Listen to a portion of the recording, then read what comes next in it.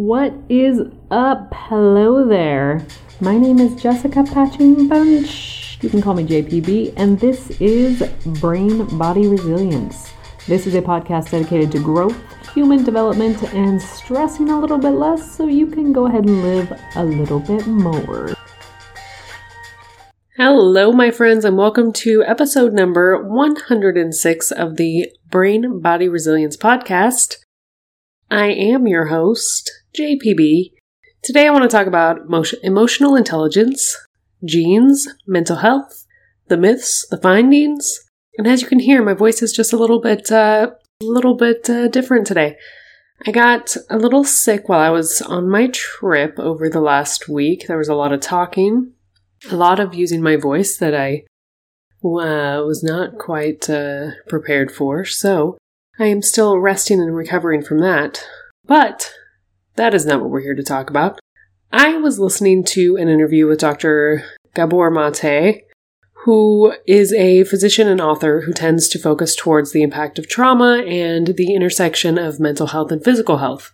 He said a few things about emotional intelligence and the role that it plays in mental health, and I wanted to know more about his perspective, so I looked up excuse me, you're going to hear some of that throughout this episode, so apologies on that, but that's where we're at. So I looked up some more of his things in regards to emotional intelligence and an emotional regulation in regards to mental health and its impact there, the correlation. And so this is a bit of a summary of that with my own thoughts and how that ties into the work that I do with brain body resilience. So let's begin with the fact that we used to think that emotionality and cognition were different processes. This comes along the lines of René Descartes and his theory of dualism, which is the separation of mind and body. What we know is that learning and cognition have so much to do with our visceral states, the state of our internal organs. These organs send information to the brain about how we are and what is needed. The brain receives those messages from the insides of the body, and those messages determine how well we can engage with the external world.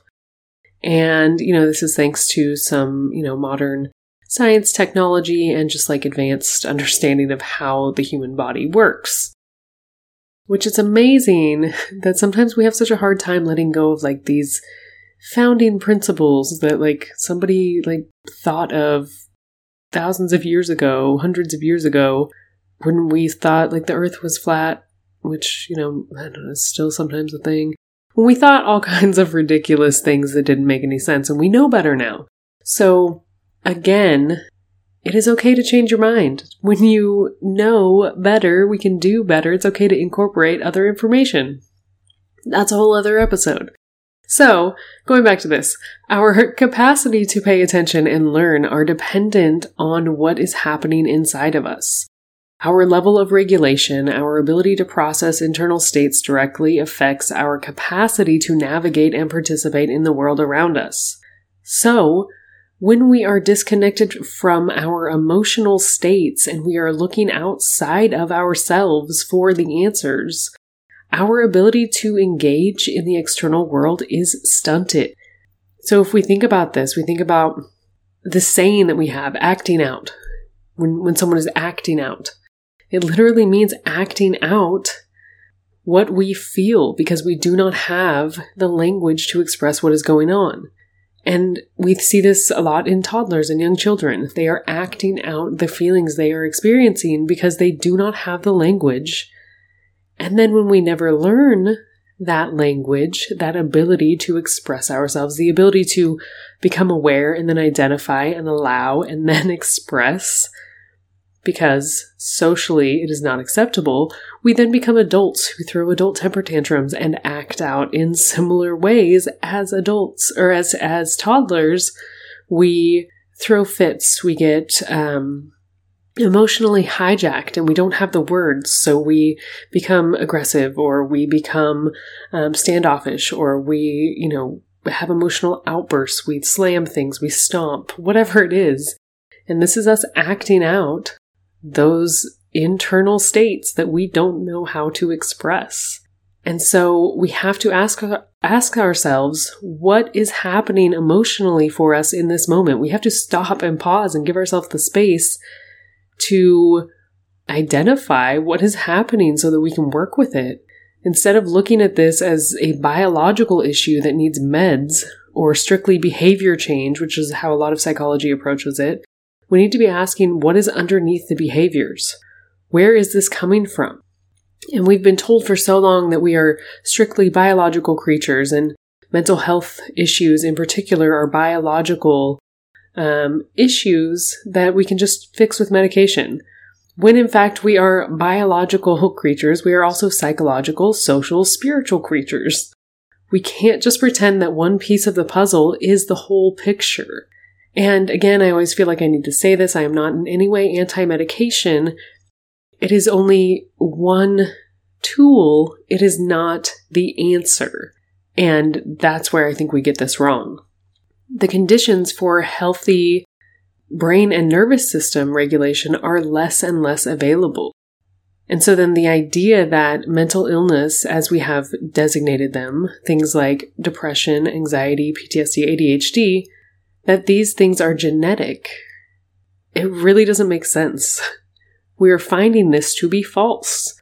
Because one great indicator is that anything spreading throughout a population with the rate of increase that these things are cannot be genetic. Genes do not transform in that way. Genes take generations to adapt and change like that.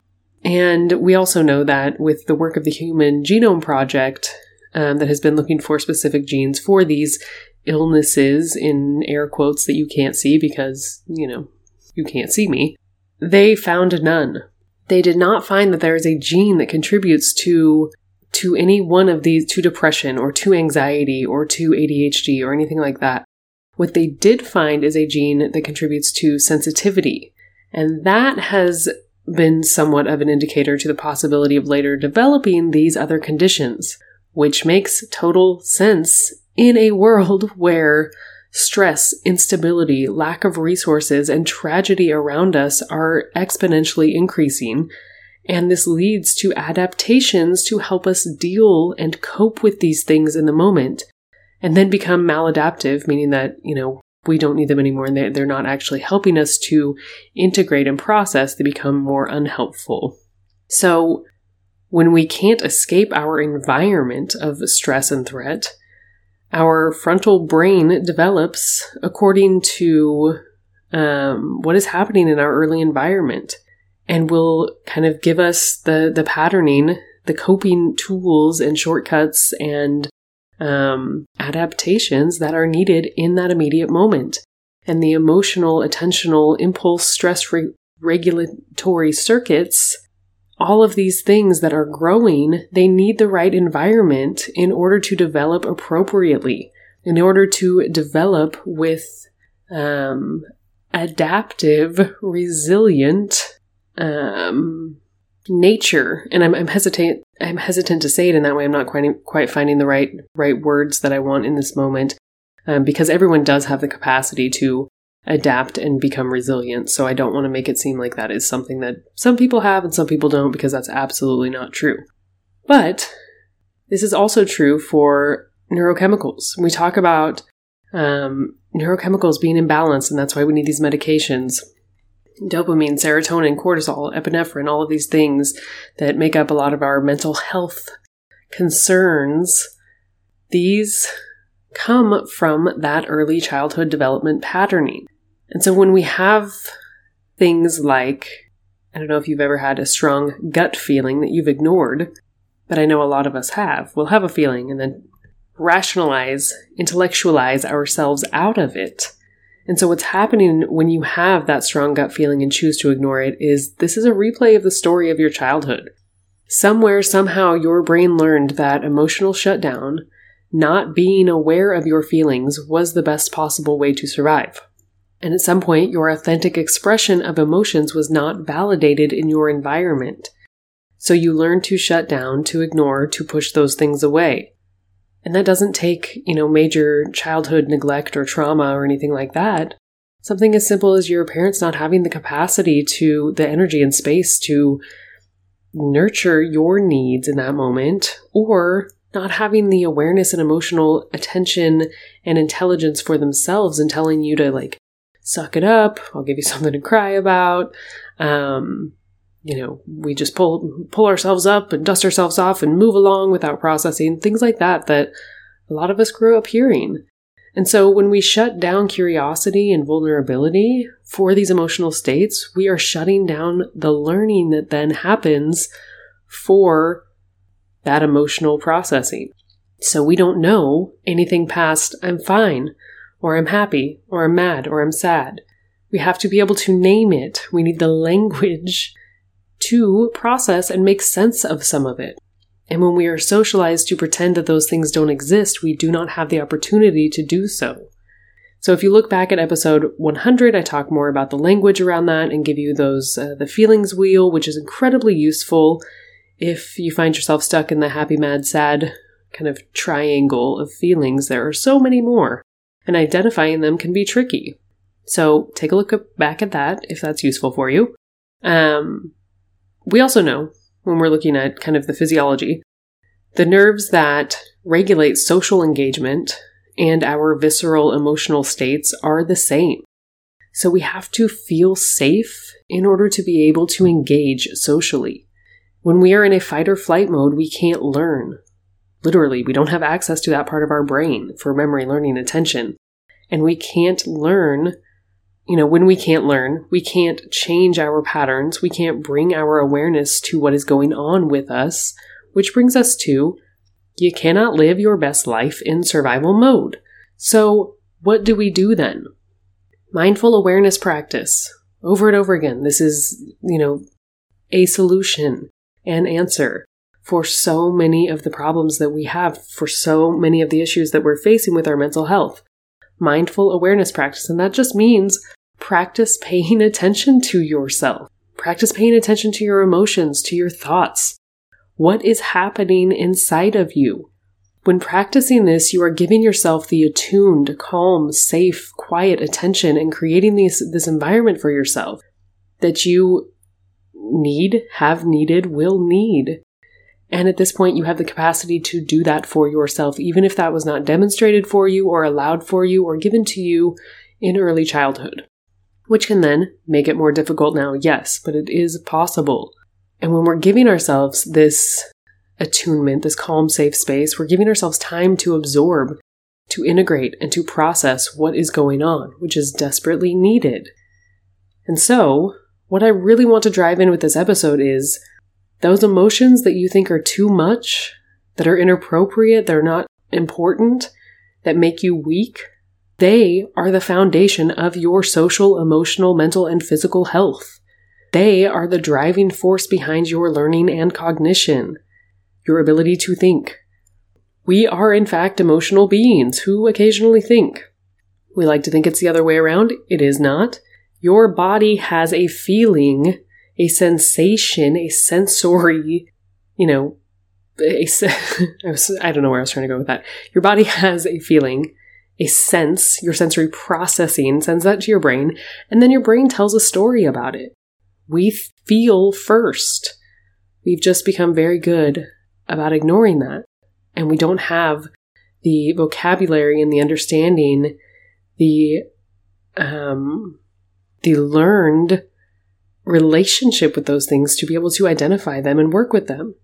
So learning to identify your emotions and allow them to exist is one of the very best things that you can do to improve your health, your relationship with yourself, and in that, your capacity to be in relationship with the world around you. So I will leave you with this. Nervous system hygiene is the first step to self-regulation, to creating space, to identify emotions, to be able to move past survival mode and into mindful awareness to work with emotional regulation. So some things that we talk about a lot that we can do. Create some space to notice your emotions. They happen very quickly. Breathe before you react. Notice that what you feel exists. Name that feeling. Use the feelings wheel to widen your vocabulary and give, what may seem abstract some parameters, something with a name, something that makes a little more sense. Allow that feeling to exist. Don't immediately try to shove it away or convince yourself that you're fine.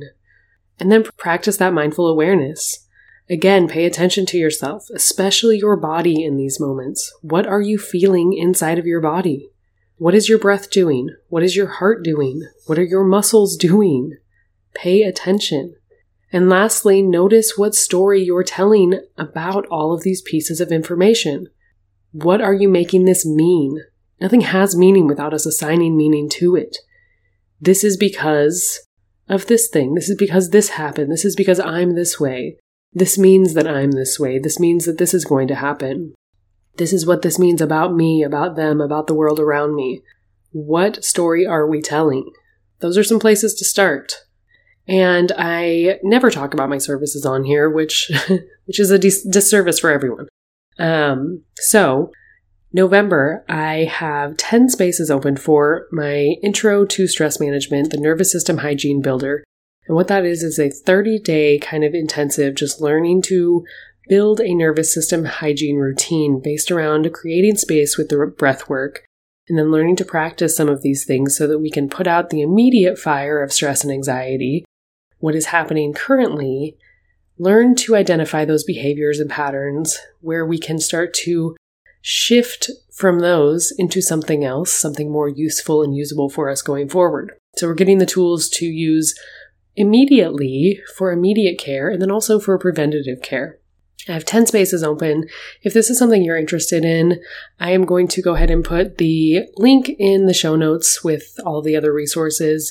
Feel free to reach out if you have any questions. I'm happy to answer those.